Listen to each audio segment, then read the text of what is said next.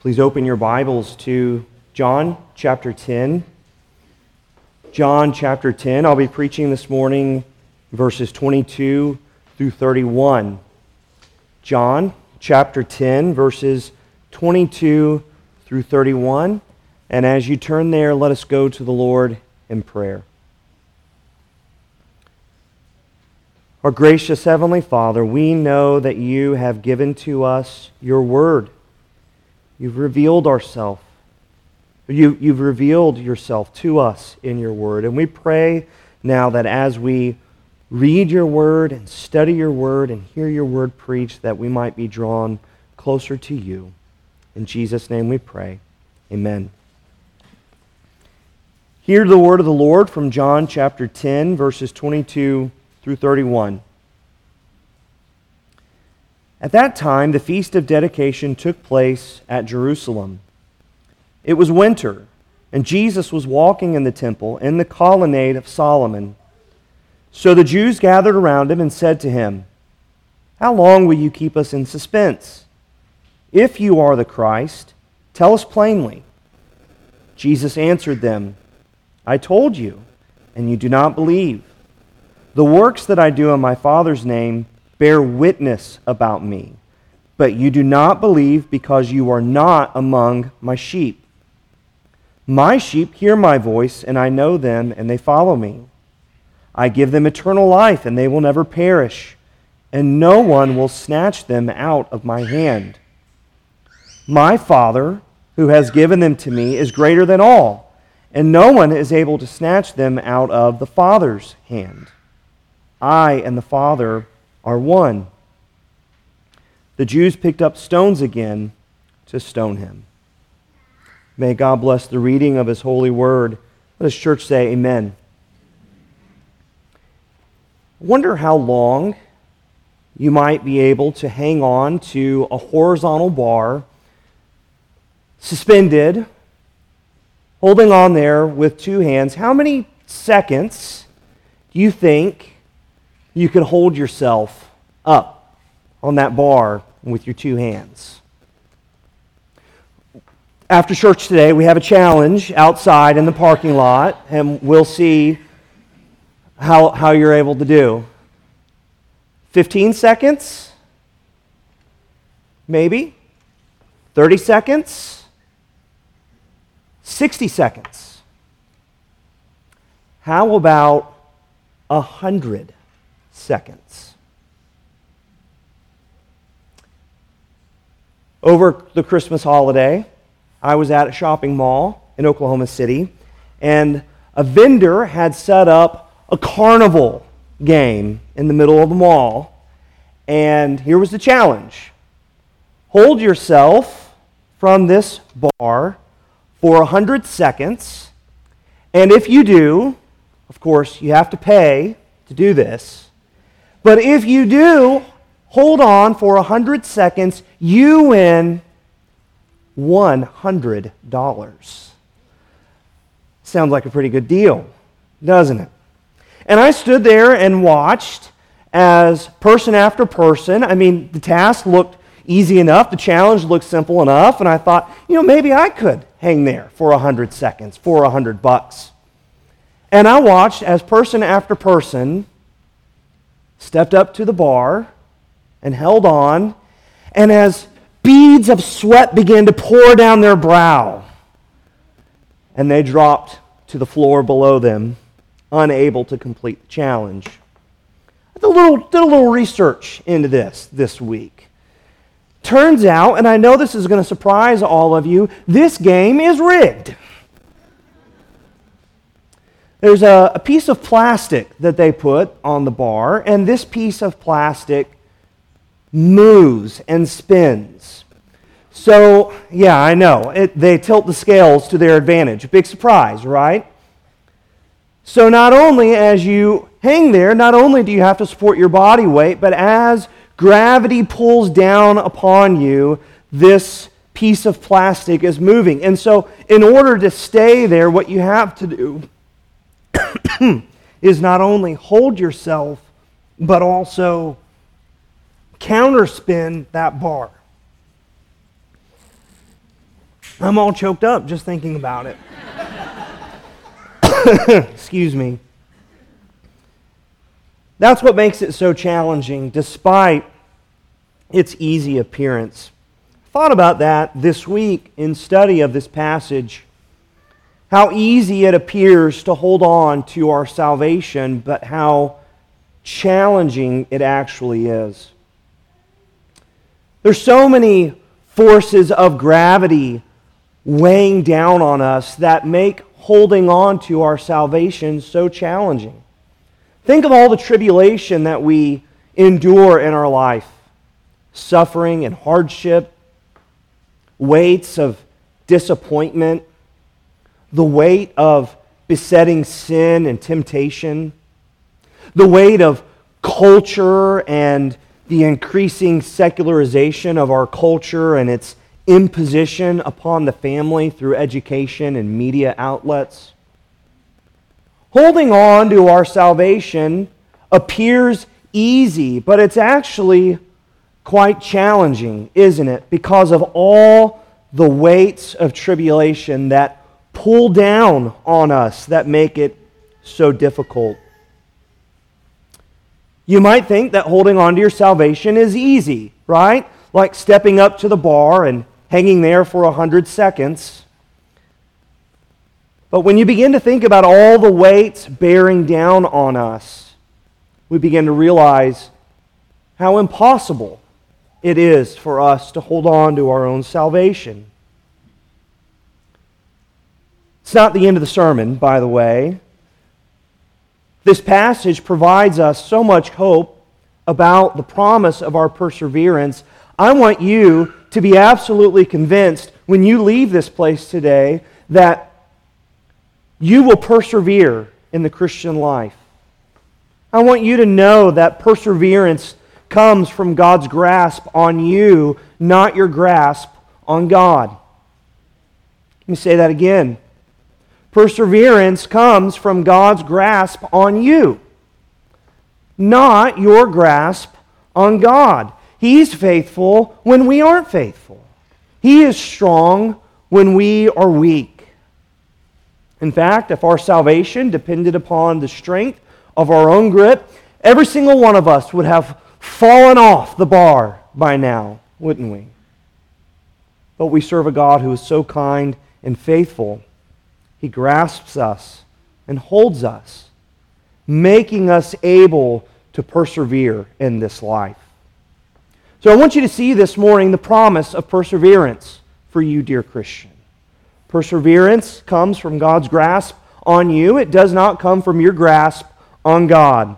Well, how does this passage teach that? How does this passage teach that perseverance comes from God's grasp on us, not from our grasp on God? First, it reveals to us the problem that all of us have to deal with, and that is, first and foremost, perseverance is not possible without the Good Shepherd's grasp on you. Let me say that again in a different way. If the Good Shepherd is not grasping you, you won't persevere in this life. I want you to see this with me in this passage. Jesus is in Jerusalem. The Feast of Tabernacles has ended. That's where Jesus had healed a blind man and had revealed himself as the Good Shepherd. And even though the Feast of Tabernacles has ended, the topic of Jesus being the shepherd has not. That teaching has continued.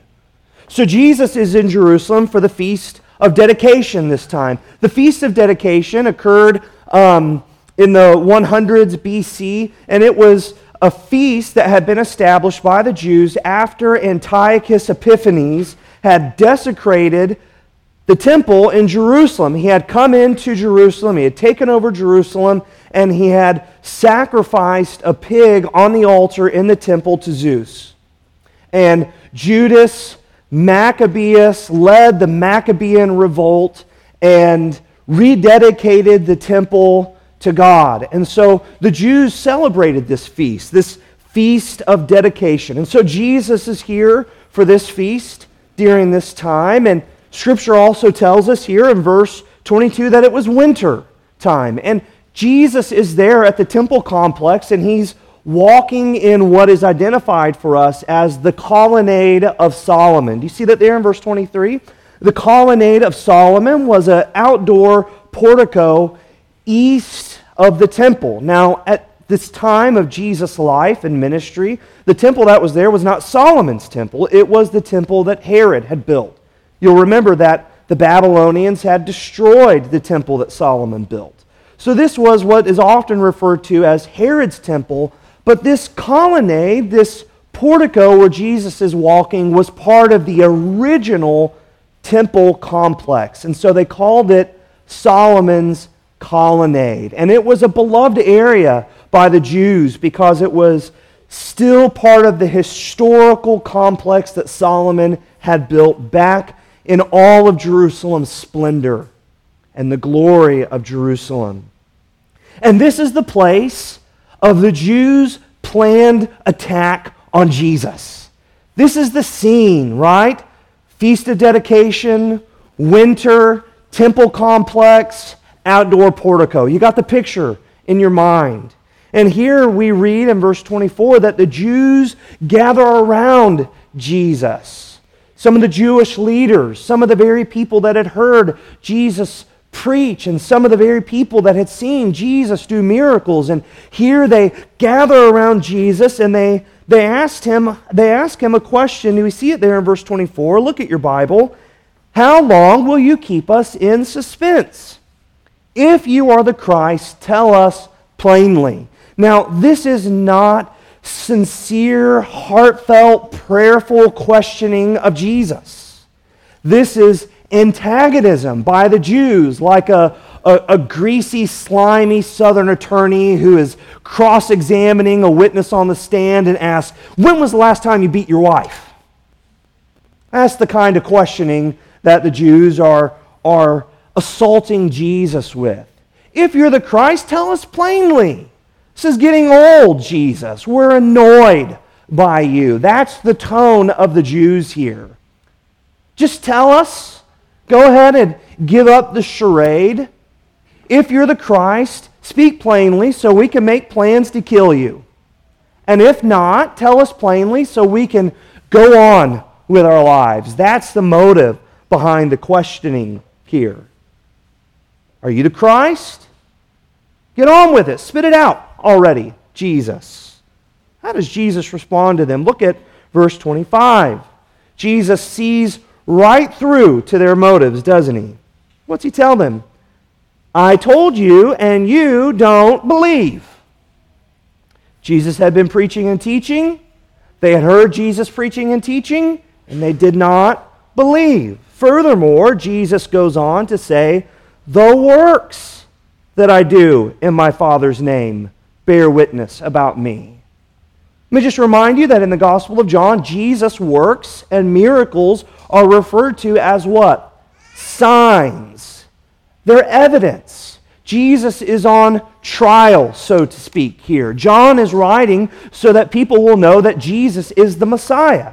And so the miracles, the works of Jesus, are signs that are evidence to the whole world that Jesus really is who he says he is. Handpicked for us by the Apostle John. And so Jesus says here, number one, you have my teaching, they speak plainly, and you have seen my works, and they are adequate evidence to answer the question. I've already told you in my teaching, and I've already shown you in my works. So clear and plain is the evidence that even a blind man could see it. And here are these Jews, and they don't believe that Jesus is the Christ, and Jesus tells them why. Look at your Bible there in verse 26. Jesus tells them why they don't believe. It's not for a lack of teaching, and it's not for a lack of evidence.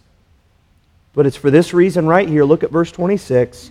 You do not believe because you are not among my sheep. There's the reason why they don't believe. They don't believe that Jesus is the Christ because they have not been grasped by the shepherd. They are not part of the shepherd's fold.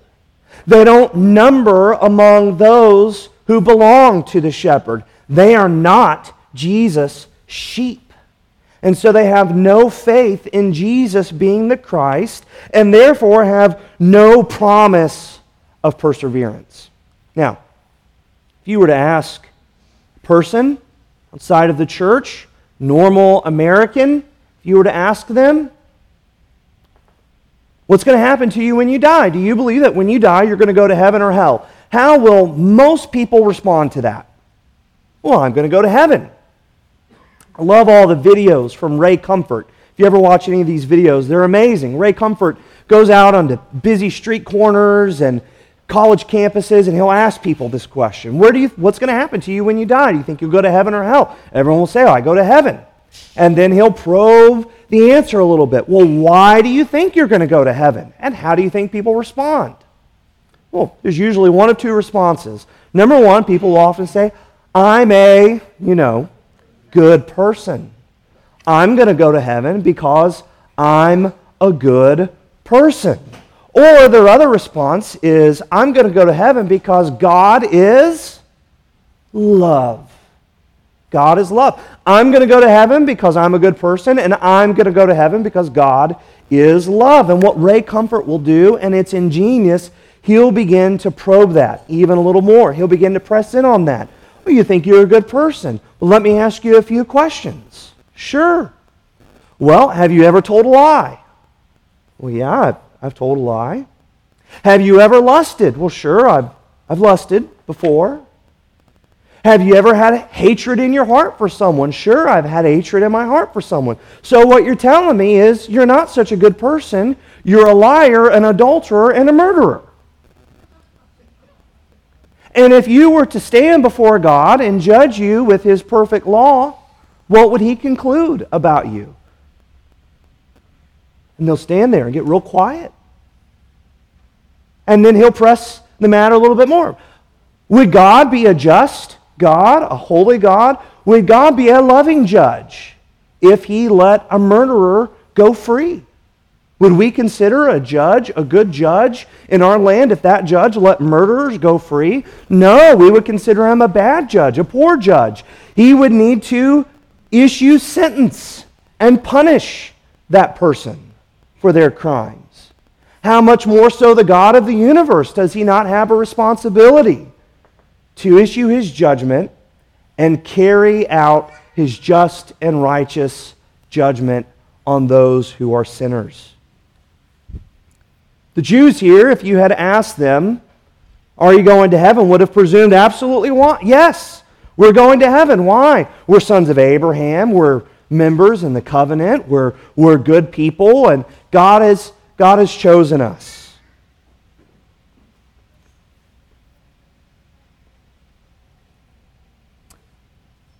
Jesus doesn't allow them to get away with that, does He? He says, you don't believe because you're not my sheep. And because you're not my sheep, you have no security in your salvation. Thought about this week. If Jesus has to make us His sheep in order for us to believe and have faith and have the promise of perseverance, is God to blame then if I don't obey and persevere? If God's the one who has to choose me and save me, and if I wasn't chosen and saved, then God's to blame for that, right? God would be unjust to punish me for that. I wonder about these Jews.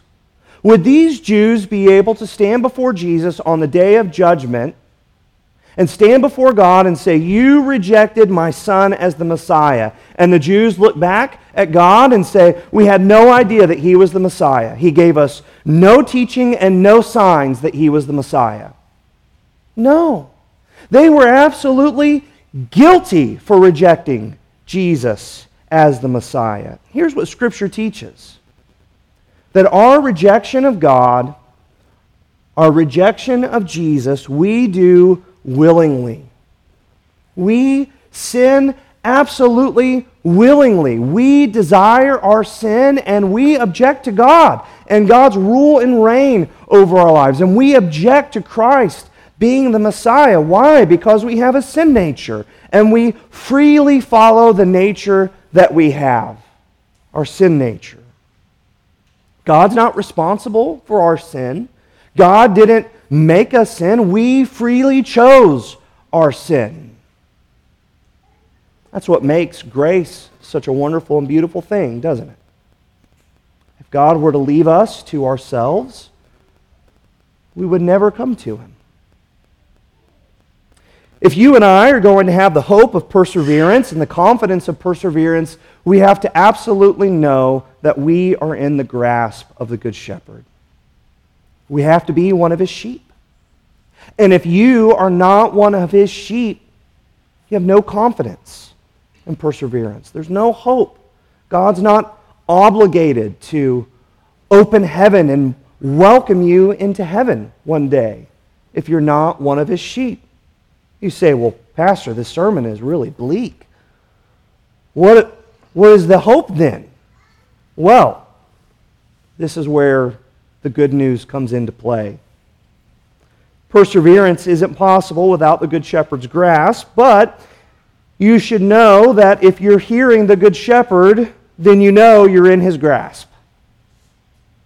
If you're hearing the Good Shepherd, you know that you are in the grasp of the Good Shepherd. Look at what Jesus tells these Jews in verse 27.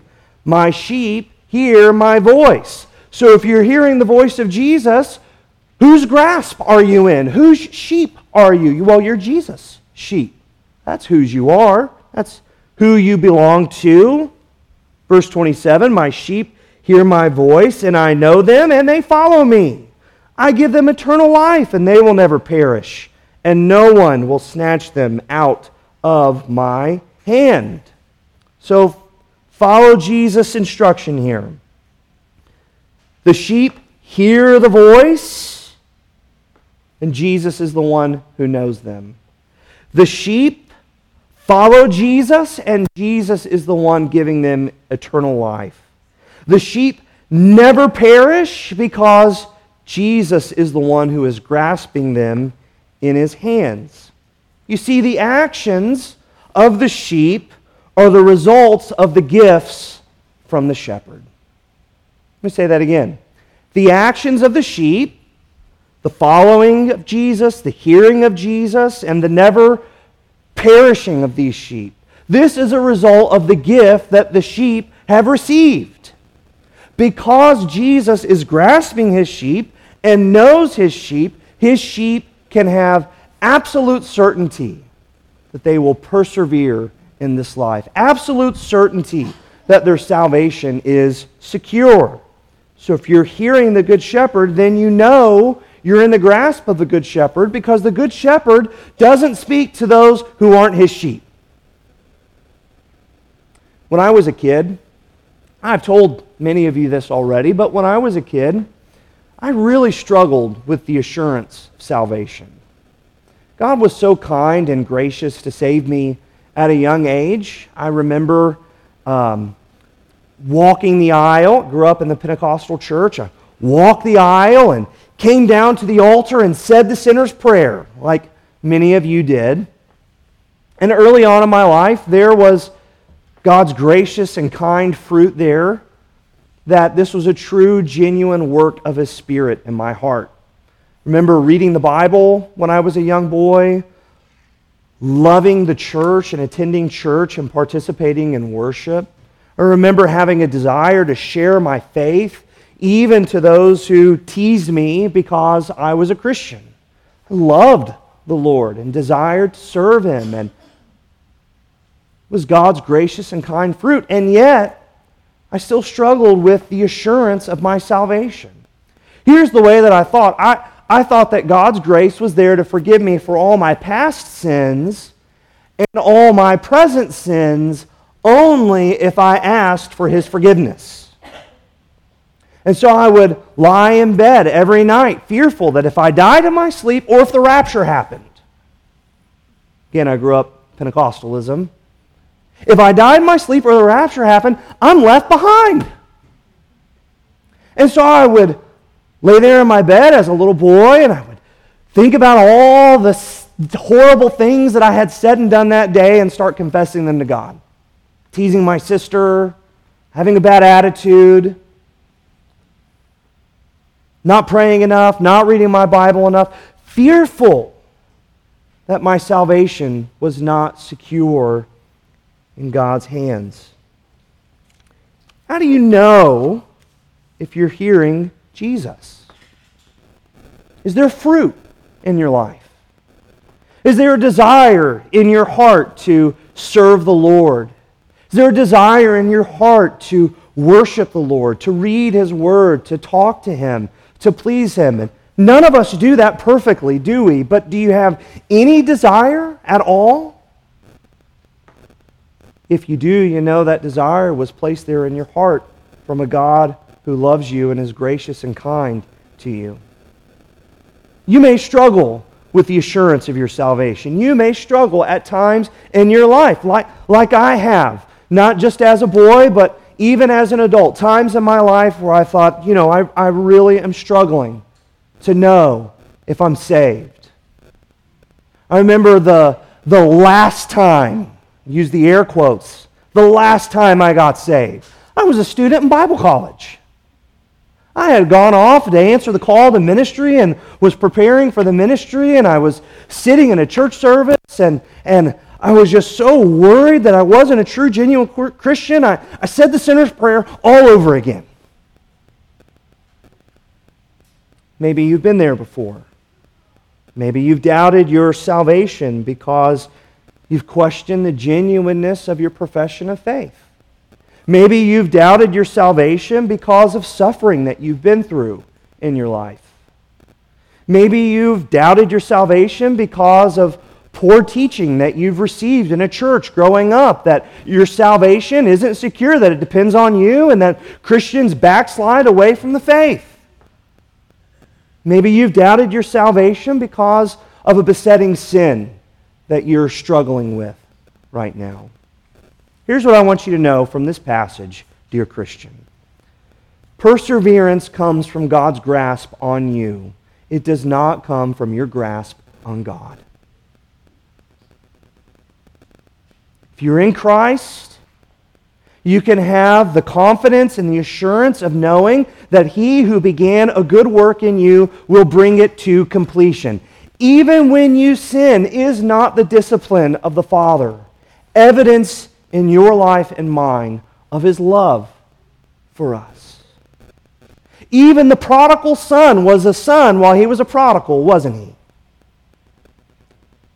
And the Lord brought him back to the family. Isn't the same thing true for us as well? Don't we learn from Scripture that that's how the Lord cares for us? Isn't He the shepherd who leaves the 99 to go and find the one who's lost? Isn't He the loving Father in the story and the parable of the prodigal son who is there waiting and welcoming that prodigal child when he comes back into the family? Isn't that true of the Father? Doesn't the Epistle of the Hebrews teach us that the discipline of the Lord is evidence of His love for us? Don't ever question your salvation if you're in Christ. Even the Lord's discipline is His kindness to let you know that He cares for you, that He loves you, and He is going to enable you, make you willing and able to persevere in this life. He sends the hound dogs of heaven to come and find His lost sheep. He's real good at it, too. So you might as well bend the knee to King Jesus when He finds you, rather than have Him break your leg and bring you home. He can do it. Some of you have the testimony of that, and you know the Lord's kindness and faithfulness to us in that regard. Perseverance isn't possible without the Good Shepherd's grasp, but if you're hearing the Good Shepherd, then you know you're in His grasp. What can you be confident of then if you're in the Good Shepherd's grasp? Well, the conclusion is pretty obvious, isn't it? You know that if you're in the Good Shepherd's grasp, then you can be confident you'll persevere. He's holding you. If you are in His grasp, you will persevere. Jesus has already said that. We've already seen that here in verse 28, haven't we? Jesus says He's holding His sheep, and no one will snatch them out of His hand. His grip is strong. Jesus makes the case even more here in verse 29. My Father has given them to me. Oh, wait a minute. What? Oh, yeah, Jesus says. Those sheep, they're not just my sheep. God the Father gave those sheep to me. He owns everything. He's the Lord and creator of all the universe, and those sheep who are my sheep were given to me by my heavenly Father. And I am absolutely confident in who my sheep are, is what Jesus is saying. You know what Jesus says? He knows His sheep. He calls them by name. How is He able to do that? Because He knows all the sheep that the Father has given to Him. He knows them. They've been given to Him by the Father. And, well, who's the Father? Well, the Father, look at verse 29, is greater than all. He's the creator of all the universe. He's the Lord of heaven and earth. He rules and reigns all things by the word of His power. He's the creator of all the universe. He's the creator of His church. He's the creator of Jesus' sheep. And He gives them to the Son. What does Jesus say? He doubles down on this. Look at verse 29. No one is able to snatch them, not just out of Jesus' hand, but who is holding as well? Who's holding tightly? The Father is too. No one is able to snatch them out of the Father's hand. Now, we're going to read here in the Gospel of John that they are going to kill the shepherd. The Jews are going to kill the good shepherd. They're going to put Him to death. And the assumption of the enemy will be that if they can kill the shepherd, the sheep are going to be scattered. And what Jesus is saying here is, even if you kill the shepherd, the sheep are secure in the Father's hand. Now, wonderful here. What the enemy doesn't know is that killing the shepherd is actually what brings life to the sheep. It's the great wisdom of God. Jesus says perhaps the most scandalous words in all the Gospel of John right here in verse 30. This is verse 30 right here, John 10:30, is probably the most controversial thing that Jesus will ever say to the Jews. Look at verse 30. I and the Father are one. This mission and work of Jesus is an absolute perfect unity with the will of God the Father. How is Jesus able to have absolute perfect unity with God the Father? Because He and the Father are one. They're the same in substance. You can't miss not Trinitarian theology yet. Jesus doesn't talk about the Spirit, but we would certainly look to this passage as that, wouldn't we? Jesus preserves the identity of the persons, the distinctions of the persons. God the Father and God the Son. And notice Jesus doesn't say, I'm like the Father here. Notice Jesus doesn't say, I was the Father and now I have come as the Son. Well, that's modalism, right? That God changes His hats and reveals Himself in the three different persons of the Trinity. Jesus doesn't do that. He preserves the identity of each person of the Trinity here. Jesus is distinct. He's His own person, and so is the Father, and yet the great mystery is they are one. The same in substance, equal in glory and power.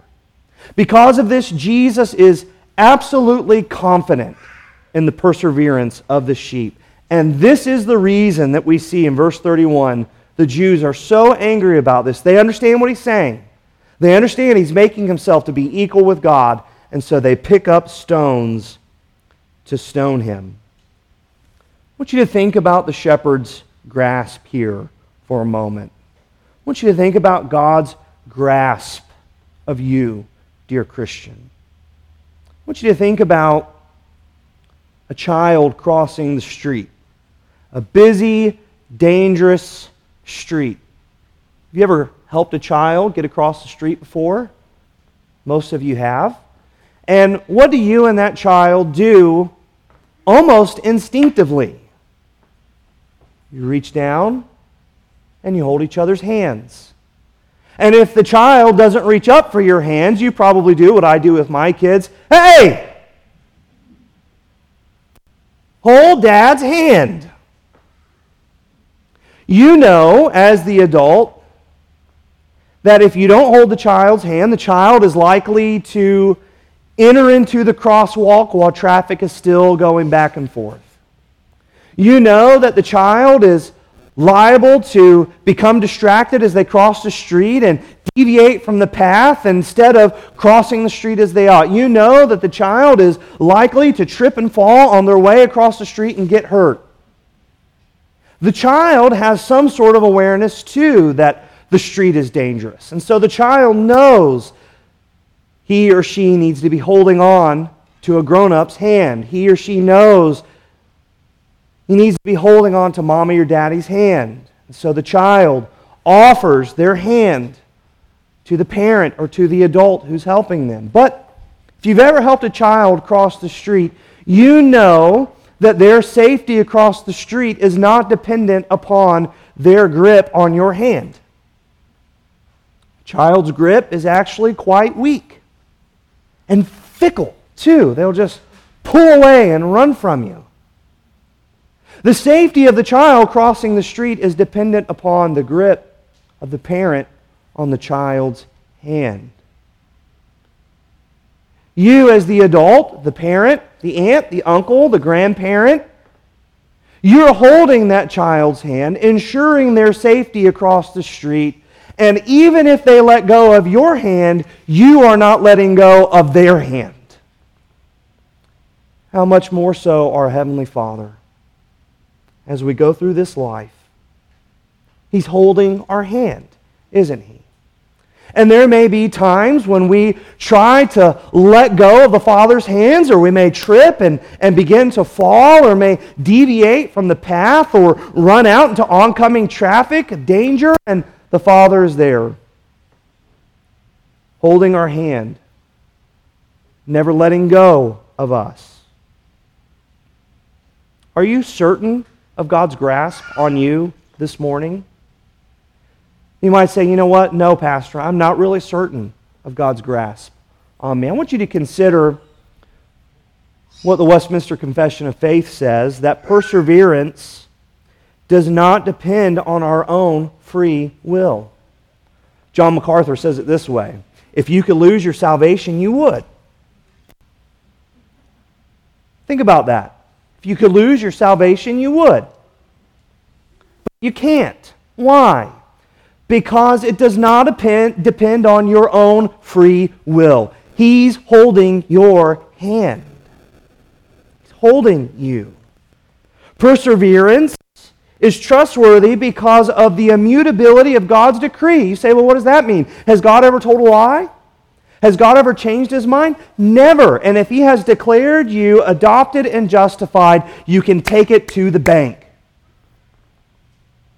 He doesn't unadopt His children. He doesn't declare them guilty after He's already declared them innocent in Christ. He's decreed your salvation, and He's never wrong about you. God doesn't change His mind. He doesn't change His love. Furthermore, has not Christ sacrificed Himself for your sins? And do we think so low of Christ's atonement that the atonement only makes salvation possible but not accomplished? Doesn't Scripture teach us quite otherwise? That the work of Jesus on the cross accomplishes our salvation, not just making it possible. It would make Christ a liar. It would make God the Father a liar if we could lose our salvation. Has He not given us His Holy Spirit, who abides with us and walks with us, making us willing and able to persevere in this life. I want you to be absolutely convinced this morning. Perseverance does not depend on your grasp on God. It depends on God's grasp of you. How long do you think you could hold on to God? Through temptation and sin and hardship, disappointment and failure? We shouldn't think so highly of ourselves. Our grip isn't that strong. The weight of tribulation and hardship pulls down on us so strongly that if salvation were dependent upon our grip on God, we'd lose our grip every time. We'd have no certainty. But we're confident because we have a Savior who has gone to the cross. He held on to the bar for us. And His sacrifice is accounted to our credit. You and I were just witnesses of the cross. We would have been completely unable to bear the hells of pain and torment on the cross. But Jesus went to the cross scorning its shame and perfectly accomplished our redemption. And our salvation is absolutely secure in Him. Let's pray.